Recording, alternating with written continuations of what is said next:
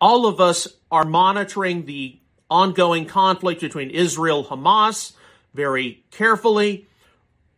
Many of us have also seen a great deal of anti-Israel, anti-Zionist, and even anti-Semitic posts on social media.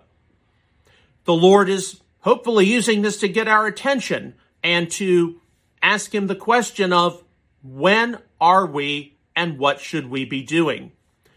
The answer I believe the Lord has given me is that as the Messianic community, we have entered into a season of spring training, of preparation, spiritually and theologically, for that final season, which will ultimately culminate in the return of Yeshua. I don't want to speak presumptuously. I have not been given any dates. We just need to be prepared.